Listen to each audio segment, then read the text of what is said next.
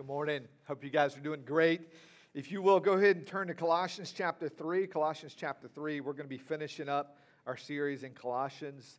We're going to finish out the latter part of 3 and then a couple verses in 4 and then finish out our series. Again, we're so glad you're here. I hope you guys have a great weekend. Looking forward to, I was looking at the forecast next Sunday. It looks beautiful. I think like 70s during the day and I think 50s at night. So we're hoping for a great Sunday next Sunday. Please come out, invite friends, invite family members. It's going to be a catered meal. We're going to enjoy it. We'll have some games for the kids. It'll be a great time. So make sure you fill that out. If you haven't already went online and RSVP with us, make sure you do that today and drop it in the bucket. Hey, we appreciate your prayers. Michelle and I had a little bit of a rough week Wednesday morning, and I appreciate your prayers.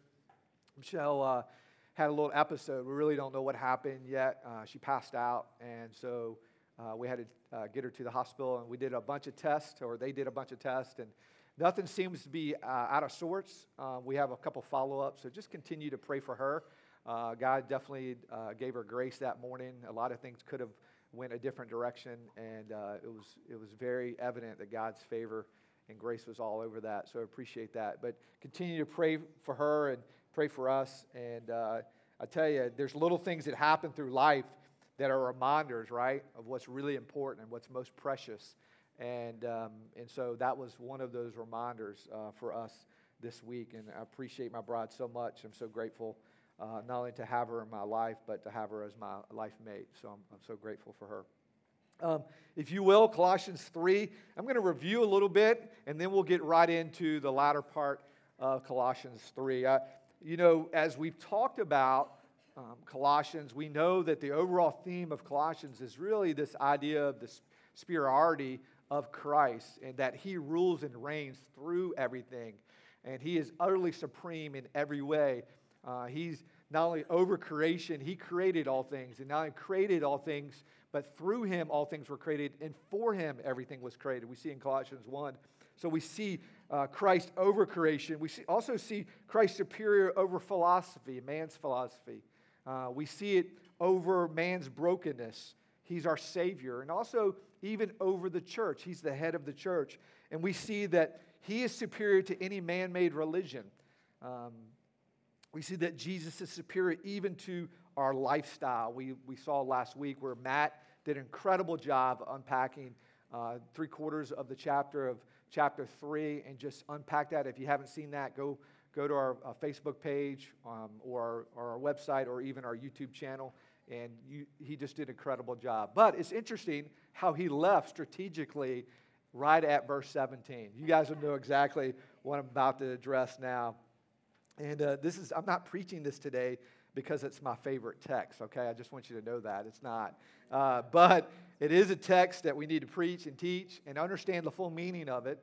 And so we're gonna read through that today and then come back, see what our big idea is for today, and then unpack the verses. All right. Colossians 3:18. Wives, submit to your husbands as is fitting in the Lord. Husbands, love your wives and do not be harsh with them. Children, obey your parents in everything, for this pleases the Lord. Fathers, do not provoke your children, lest they become discouraged. Bondservants, obey in everything those who are your earthly masters, not by way of eye service as people pleasers, but with a sincerity of heart, fearing the Lord. Whatever you do, work heartily as for the Lord and not for men, knowing that from the Lord you will receive the inheritance as your reward. You are serving the Lord Jesus. For the wrongdoer will be paid back for the wrong he has done. There is no partiality. Masters, treat your bondservants justly and fairly, knowing that you also have a master in heaven. Continue steadfastly in prayer, being watchful and with thanksgiving. At the same time, pray also for us, that God may open to us a door for the word, to declare the mystery of Christ, on account of which I am in prison, that I may make it clear which is how I ought to speak. walk in wisdom toward outsiders, making the best of your time, lest your speech always, let your speech always be gracious, seasoned with salt, so that you may know how you ought to answer each person. Let's pray.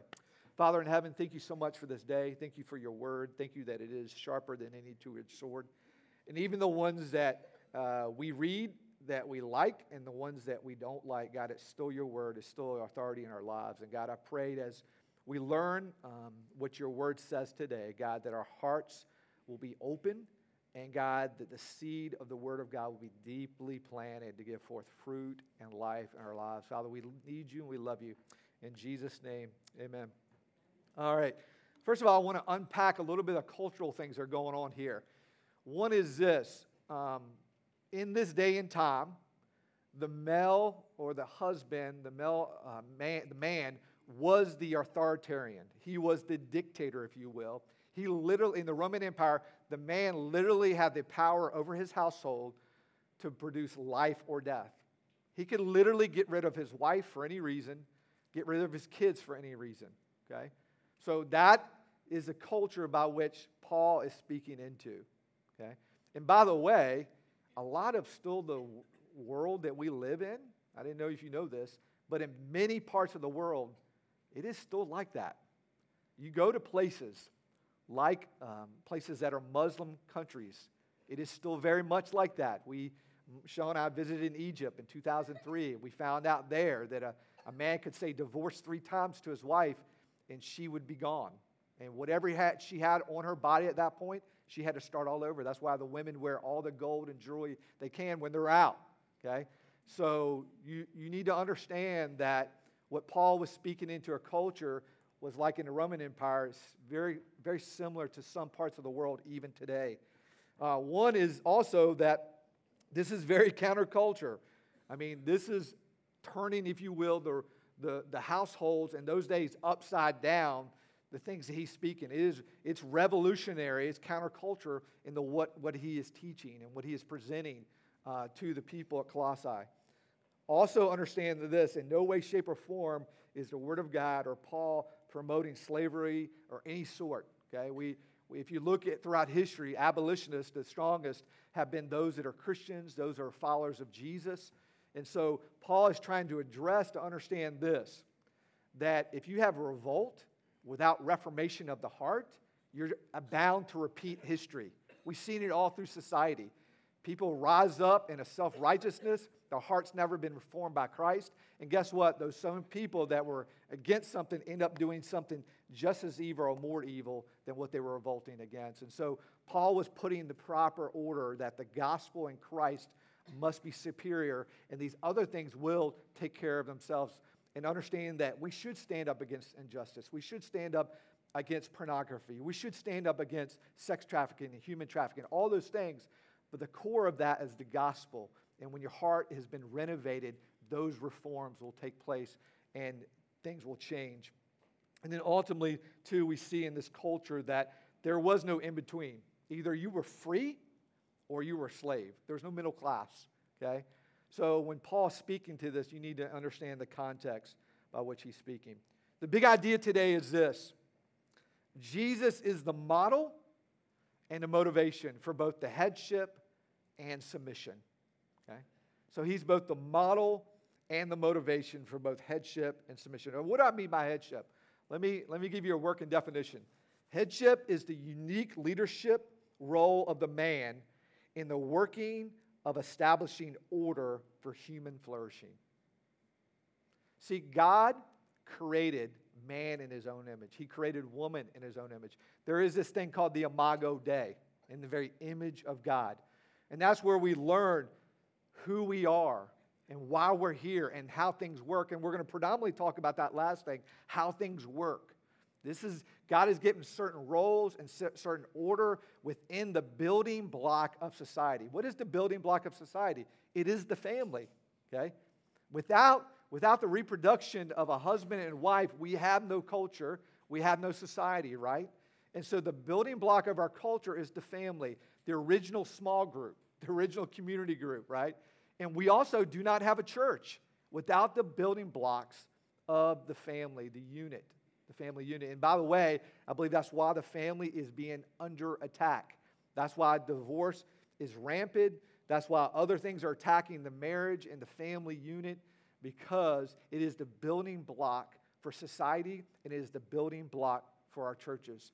And I believe anything that represents the Godhead and the person and work of Jesus and the gospel, the enemy is after. And that's also the reason why we see so many abortions and so many attacks on the very image, the Imago Dei, the image of God. So what does that look like? Headship. Headship plays out in the home, it plays out in the church, and it plays out in culture. So we see all three of these places where the headship is played out. And listen, when we talk about headship, what we're saying is husbands are to lead like Jesus. That's what we're saying. We're saying husbands are to lead like Jesus. By the way, all men, whether you're married or not, should lead like Jesus. Well, what does that look like? Well, I think the first thing it looks like is this. It's a sacrificial love. It's a sacrificial love. The first is a sacrificial love toward his wife and toward his kids. The Bible says very clear here, love your wives as Christ does the church. By the way, if you notice, I switched the order a little bit. I'm dealing with the men first. Why?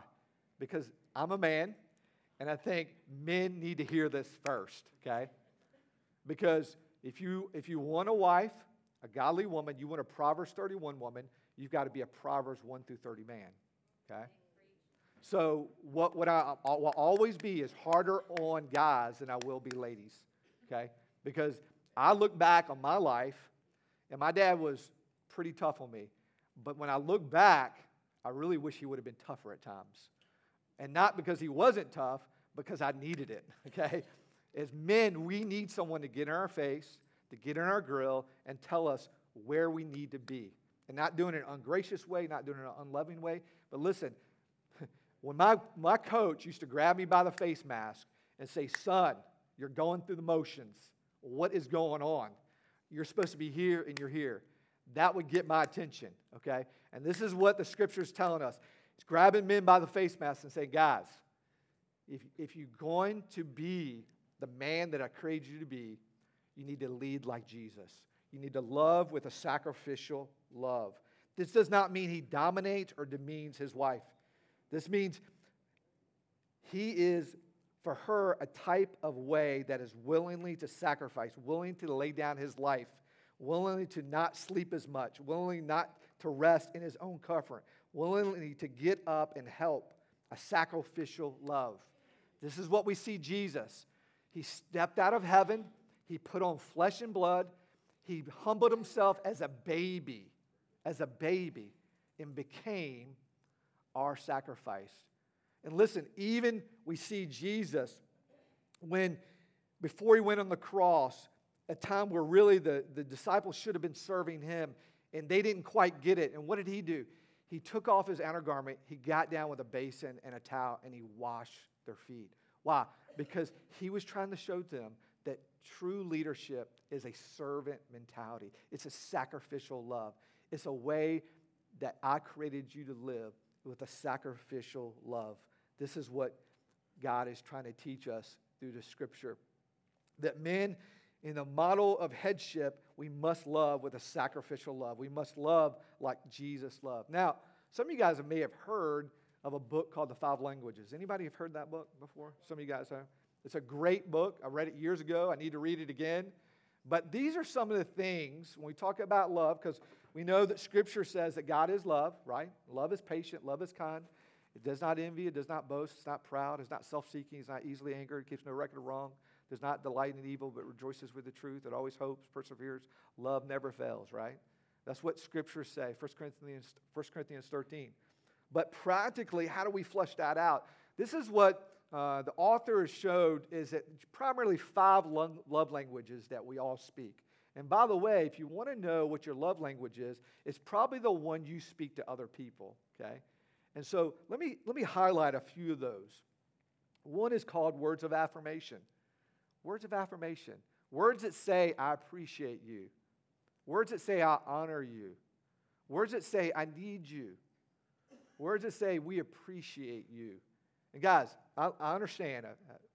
I've been a man my whole life. I've been around a lot of manly men, and I've been around all kinds of slew of men, okay? And I know many men are men of few words. I get that, certain levels, okay? Now, I grew up around 4 girls and no brothers, so I guess I'm a little bit more in touch with my feminine side. But I also know this, words matter. And words are powerful. And you need to speak words of affirmation over your wife. The other one is quality time. We need to build in, we need to calendar. I learned a long time ago that you've got to calendar your dates. You've got to calendar time with each other just like you do anything else. Our girls will know if you ask them, it used to be Thursday, now it's Friday. What's the first Friday of every month? They'll tell you, Mom and Daddy's date night. Okay? What's the second Friday of every month? That's Hope's date night. What's the third one? That's Emmy's. What's the fourth one? That's a family night. Okay? Now we still try to work in family time, but that's important. Okay? Receiving gifts. Okay? I don't know any woman that doesn't like a gift. Okay? I don't know. I've never met a woman who doesn't like jewelry. Okay? I'm just saying. Okay? Now understand gifts. You don't have to drop a couple hundreds every time you get a gift. I get it. We're on a budget, right? But gifts can be the smallest thing. Again, it could be a note with some chocolate, right? It could be something that is just kind in receiving a gift. Now, acts of service, okay? Can I give you guys a hint? It's taken me a long time to figure this out, guys. Can I tell you that cleaning your house can actually be romantic? Did you know that? Did you know that? If we didn't have kids in here, I would say it's foreplay. But anyway, it literally, do you understand that you literally, are you fanning for a reason up there, baby? Okay. I did clean the house yesterday, so I'm just saying. All right. But I'm just saying acts of service are a big deal, okay? They're a big deal. And so doing those things for your wife that she may normally do or sharing those responsibilities, right, is such a big deal. And then physical touch, just this idea of a habit of every morning hugging each other, embracing each other, giving each other a kiss. Those things are important. Seeing that, okay? Seeing those things that are act of touch, encouraging. Now, I will say this. One of the other ways you can love your wife well is to pray for her. We've got cards right here in our resource center, and these are for each. There's some for your praying for your husband, praying for your wife, praying for your kids, praying for your family. I heard a guy say years ago, one of the best things you can do is pray with your wife daily. Because let me tell you something, it's hard to stay upset at someone when you pray for them. Do you have somebody you really struggle with being around, maybe struggling with a difficult relationship situation? Begin to pray for them, your heart will change, okay?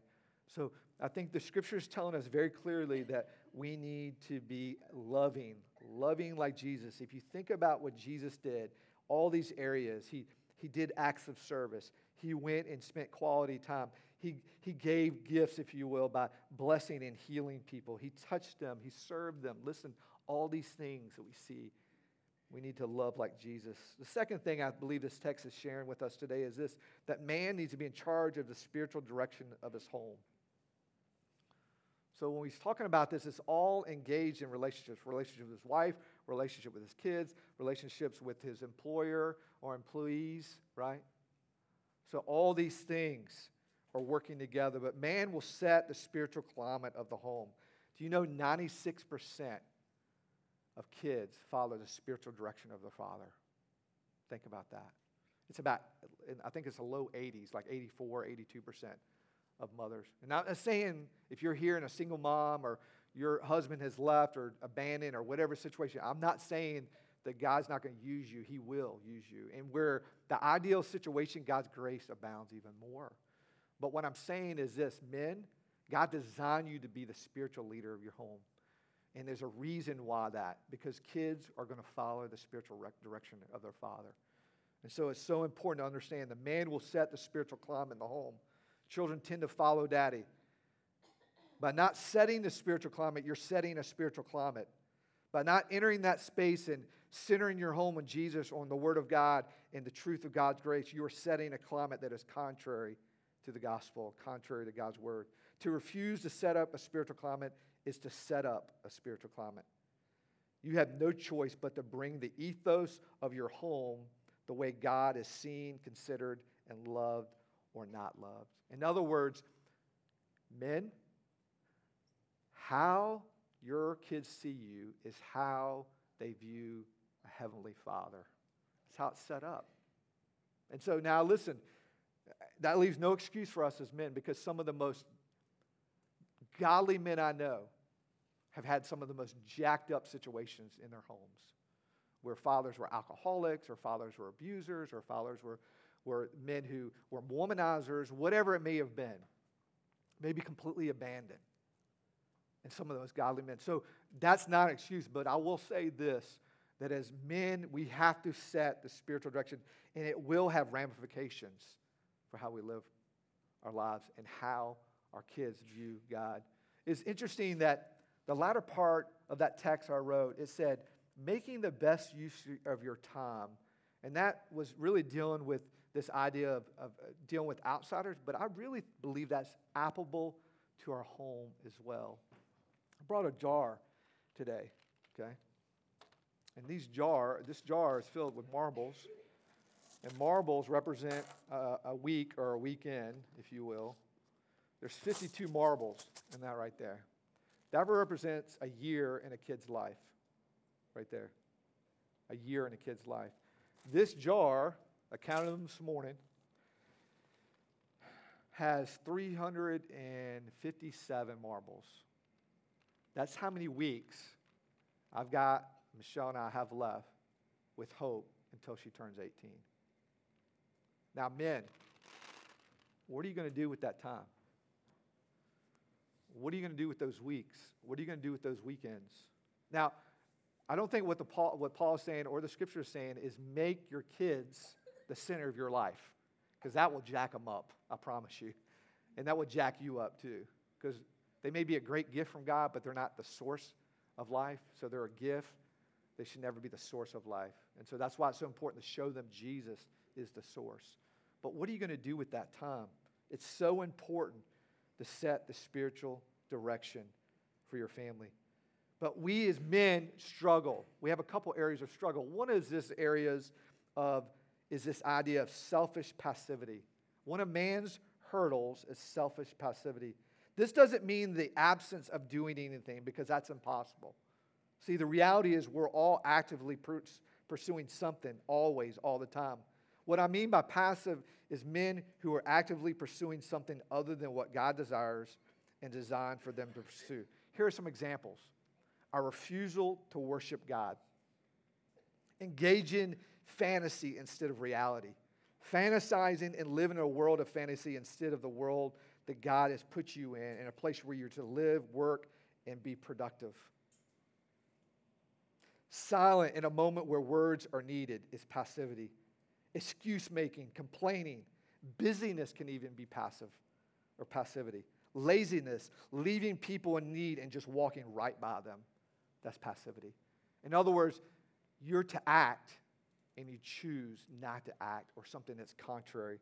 See, to walk in selfish passivity as a man is to actively live against God's design for manhood. Another hurdle that men struggle with many times is this hurdle of ungodly or selfish aggression, to oppress, to dominate, instead of lovingly serve and protect those around us. We men are now inclined, because of sin and because the curse, to rule and to reign over people in a sinful way, many times. Now, I want you to think about this. Anytime you see manhood step up and do what God has called them to do, is to serve and protect and provide and to lead, right? All these areas. What do we see? We see societies thriving. We see things growing and prospering. Why? Because that's how God designed it. If you go to cultures where men are murdering and raping and abandoning and not doing their God-given design, the way to lead, what do we see? We see destruction, right? We see cultures that are ravished. Why? Because men are not stepping up and leading how they're supposed to lead. They're not leading in the design that God designed them to lead. Now, let's get to the part that I skipped, and that's verse 18. Wives, submit to your husbands as is fitting to the Lord. Now, I make it clear, submission does not in any way mean that man is superior or women are inferior. Okay? That's not what it means. Let me give you a really good example of that. We see in several occasions in Scripture where Jesus says things like this in Matthew 5. He says, John 5. He says, I do nothing on my own, I only do what my Father says to do. We also see in Matthew 26 where he was getting ready to go to the cross. He was in the Garden of Gethsemane. I've been there. And it was a place where the olive press was to produce this oil, right? And we see Jesus sweating droplets of blood. I believe the sin of man was beginning to come upon Jesus. He was beginning to feel the weight and the shame of sin. And what does he say? Father, I wish this cup could pass from me, but not my will, your will be done. What he's saying is, listen, I submit to the Father. Now, we know Jesus is God, right? We just read in the beginning of Colossians 1, everything was made through him and by him and for him, right? So if we know that Jesus is God, but he submits to the Father, is he inferior to the Father? No. Is the Father superior to him? No. They're equal. And the Scriptures say over and over again to submit to one to another. In fact, in Ephesians it says that as husband and wife we're to submit to one another, but there are roles, okay? There's roles that God has placed in us. And so when the Scriptures are saying submit, it says wives are to submit like Jesus submitted, okay? So let me explain a few things what submission is not. Submission does not mean agreeing with everything your husband says, okay? In fact, you'll see that the word in Genesis 2, when it says that Eve was created, is created a helper. The word there is Ezer, right, or Azer, and literally means the same word in the Old Testament when it says that God would be a helper to us. And in Exodus where it says that God is our helper, deliverer, right? And so literally means the same word, if you will, divine help. God has given us, if you're a married man, God has given you a wife as a helper, if you will, divine help, okay, to help you. And so we need to understand that my professor once said, God uses our wives to shape us and mold us, right, through the power of the Holy Spirit, if you will, like spiritual sandpaper. But listen, as wives, listen, if my wife agreed with everything I said, I would probably be mad in the end, because there is something about us being able to both have strong personalities and work toward the gospel and work toward raising our families, that there is a sharpening back and forth, right? And so understanding that submission does not mean agreeing with everything your husband says. Submission does not mean leaving your brain or your will at the wedding altar, okay? It doesn't mean that. It means that we submit as unto the Lord. We submit as Jesus would submit. Submission does not mean avoiding every effort to change a husband, okay? It means that God gave you to your husband to help him, to encourage him, to challenge him. But it also doesn't mean that you got to buck everything he has a desire for, right? Or to challenge everything that he has an idea for. Submission does not mean putting the will of your husband for the will of Christ. There's only one king. His name is Jesus. There's no king in our house. God has allowed us, if you will, to allow me to be the head of the home, the headship, and for my wife to come along my side together to lead. But listen, there's only one king. His name is Jesus. And he is in our home. He is present, and he's given us power through his Holy Spirit to lead our home. Submission does not mean that a wife gets her personal spiritual strength from her husband. Listen, I've said this a bunch of times. My wife's an incredible wife, but she makes a crummy God. Same thing with me. Hopefully I'm a decent husband, but I make a terrible God, right? You cannot make your kids or your spouse your God. And finally, submission does not mean that a wife is to act out of fear. I love what John Piper says about what does it look like? What does submission look like? He says this: it is the disposition to follow a husband's authority and an inclination to yield to his leadership. It's the attitude that says, I delight for you to take the initiative in our family. I'm glad when you take the responsibility for things and lead with love. I don't flourish when you're passive and I have to make sure the family works. But the attitude of a Christian submission also says, it grieves me when you venture into sinful acts and want to take me with you. You know I can't do that. I have no desire to resist you. On the contrary, I flourish most when I can respond creatively and joyfully to your lead. But I can't follow you into sin. As much as I love to honor you in your leadership in our marriage, Christ is my King. That's what submission looks like. So, what does that mean for us today? Ladies, we want you to thrive. We want you to grow. We want you to utilize your gifts. We want you to have big minds and big hearts. And I can tell you, as your lead pastor and speaking as one of the elders on the behalf of the elders, we need you. We desperately need you. We need you to make sure you're making disciples. What does that look like? That means making time for other ladies to disciple them or to be discipled. That's what it looks like. And sometimes you that have little kids around, sometimes that means dragging those kids along or figuring out something else, okay? Guess what? Those kids will see it, they'll model it, they'll catch it, right? So that's what it looks like.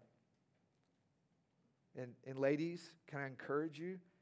Men need respect and honor just like you need love. They need respect and honor just like you need love. I've told my wife a bunch of times, but I would rather take about a dozen punches to the gut and to the face than for her to speak a word that's discouraging to me.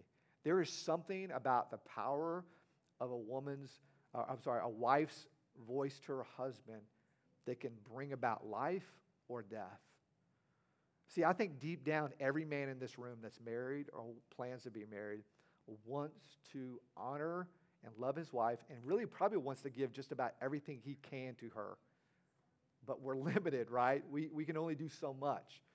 He wants deep down to please her. And when that wife is somehow disappointed or somehow puts him down, I can tell you, there is nothing that keeps me up more at night than that. Because I want to please my wife. And I think every man in here that has a bride or wants to be married wants to do that as well. See, one of a woman's hurdles is that of comparison. This is where men have their struggles, women have their struggles, right? And this is where I think social media has taken us places we don't need to go. But we peruse social media and we think everybody's got it better than us. Everybody's got it better than us.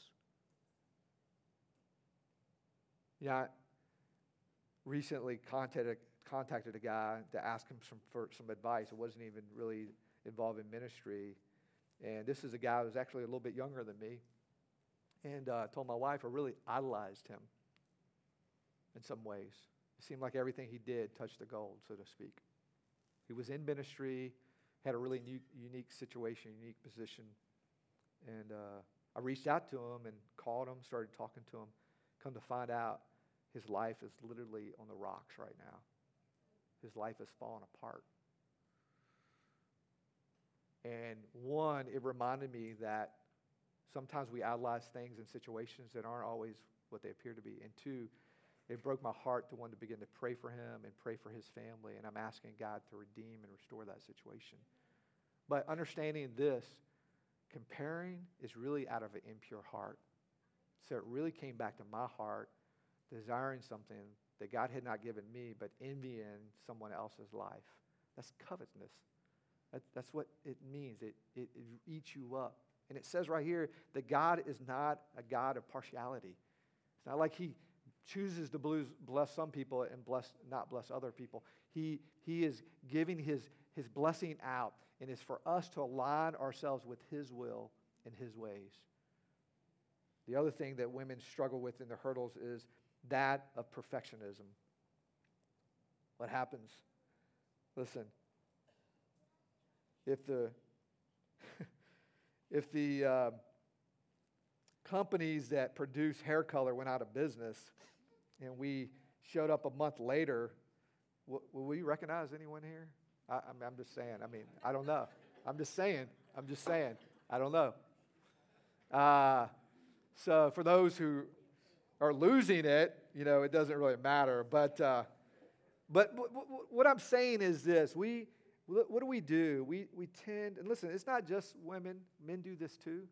But it is an area that I can tell you. My wife just spoke on this recently at a young ladies' conference where she talked about this idea of comparing and perfectionism and how it can eat you up inside. And the scriptures make it very clear, beauty is not on the outside. Beauty is that of the heart. And so true beauty, what makes you more attractive is to be more like Jesus. And listen, where is your sense of value at? Where is your sense of worth?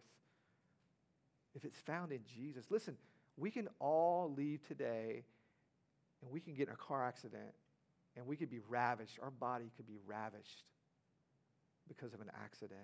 Is that going to make you less valuable to your mate? No. Is that going to make you less valuable to God? No. The reality is the beauty that God has given you is from the inside out. So as ladies, need to understand your true beauty, your true value, your true worth comes from that, of knowing the person and work of Jesus Christ, to have a relationship with him. So as men are prone to selfish passivity and selfish aggression, women are prone to disordered desires of comparison and perfectionism. Both of these lead to a type of darkness and destruction that erode the very feminine soul. So women will carry with them, under the weight of comparison and perfectionism, the stench of death, just like men carrying and walking in selfish passivity and selfish aggression, the reek of death themselves. That's what happens. So, if you're here today understanding that God desires for us as men to lead and take the headship by loving like Christ, women are to follow, if you will, submit like Jesus. And this is what it looks like. And it goes on to talk about husbands. Listen, do not provoke your kids to wrath. Don't discourage them. We always say this at home. We want to break their will, but not their soul, right? Not their spirit. So there's that conforming understanding. I always discipline my kids. I always look at them and say, you know what I'm trying to do? I'm trying to keep you out of jail one day. That's exactly what I'm trying to do. I mean, if you lie, cheat, and steal out in the world, you're going to go to jail. They're going to come and put handcuffs on you, right? And their eyes like this. I'm like, yes, it's true. All right? But listen, we don't want just conformity, right? We want our kids to be transformed. Well, how does that happen? It happens through Jesus. Him being superior in our home, him and having reign and rule in our lives, and listening to him as we live life. See, the fatherhood of God, like I said earlier, we as men, we are giving our kids a picture of what God looks like. And again, I've said this a couple times. I've preached on this.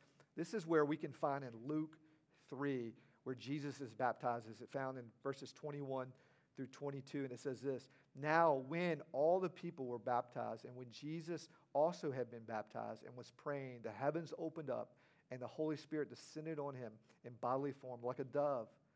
And a voice came from heaven: And you are my beloved Son, with whom I am well pleased. There's 6 things that we see the fatherhood of God present to his kid. One is this: being present. You got to have quality time. You got to be around. You got to be present. You got to let your presence be felt, right? And that comes in all different forms, but it needs to be felt. It also needs to be spoken, guys. We need to speak. We need to make known in our kids' lives. The 4th thing is we need to identify with, this is my son, this is my daughter. And listen, we need to speak with love. Speak with love, live out with love, acts of service, all these things we were talking about. And speak to them and speak over them blessings. I'm so fortunate to be your daddy. I'm so fortunate to be able to invest in you. I love you. And begin to highlight those things about that kid that you admire. Listen, we all know what we're not, even as kids. Your kids need to know what they are. They're loved, they're encouraged, right? Highlight those things that are pleasing to the Lord. The reality is this: when he goes on to finish this chapter, he talks about this idea of doing everything heartily unto the Lord, knowing from the Lord you will receive the inheritance as your reward, and serving as to the Lord Jesus. This is what I want you to understand. Work, authority, and leadership is about pleasing an audience of one, which is Jesus. That's really all of life. That's what it means to live out as a husband. That's what it means to live out as a wife. That's what it means to live out as a kid. I always tell our kids over and over again, listen, God placed your mommy and your daddy over you. Why? To be responsible for you. To understand that we are God's authority in your life. And so when you rebel against us, you're rebelling against God. That's why God talks about how dangerous it is for rebellion. Why? Because it leads to death, right? It can lead to physical death. Ultimately, rebellion of the heart leads to eternal death, right? And so understanding the gospel. Well, let me ask you this big question today. As a husband, as a wife, as a kid, as a single guy or single lady, are you totally submitted to Jesus' authority in your life? Because listen, when it comes back to it, and you see these areas of leadership and headship and submission, it all goes back to the heart. It all goes back to being surrendered. It all goes back to humility before the Lord. Understanding you cannot do this in your own power. You cannot do this in your own strength. You need the power of the Holy Spirit to live a life, to be the husband you need to be, the wife, the kid, the single man, the single woman God has called you to be. It takes humility and it takes a surrendering to the power of the Holy Spirit. If you're here today and you've never experienced what it means to experience God's grace through the gospel, trusting in the person and work of Jesus Christ for the forgiveness of sins and to be reconciled to the Father, I want to invite you to do that today. And if you're here today and you're struggling in your life because you've got this thing flipped upside down and you're serving yourself or you're serving another person and not serving Jesus or making your kids your God or your husband or your wife your God or your job your God or some other person your God, you've got it mixed up. And you wonder why you're not happy. You wonder why you're discontent. You wonder why your bitterness is growing. You're wondering why you're always comparing. Because the heart is in the wrong place. Will you stand? As I close in prayer, we're going to have some couples or individuals up here and you want somebody to pray with or you want to be prayed for. We want to do that for you this morning and encourage your heart. Father, thank you so much again for the opportunity to preach and teach your word. God, I pray as we heard from your word today, God, it would be an encouragement to others, a challenge. God, none of us have arrived. We're all on this journey. God, some of us know you, some of us don't. Some of us are striving with you. Others have taken maybe 3 steps forwards and 4 steps back. We're all different spots. Some of us may have been cold for a while, God, and you're calling us back to repentance. You're calling us back to your side. God, would you do what only you can do? And that's eternally change hearts and minds. Father, we love you. In Jesus' name, amen.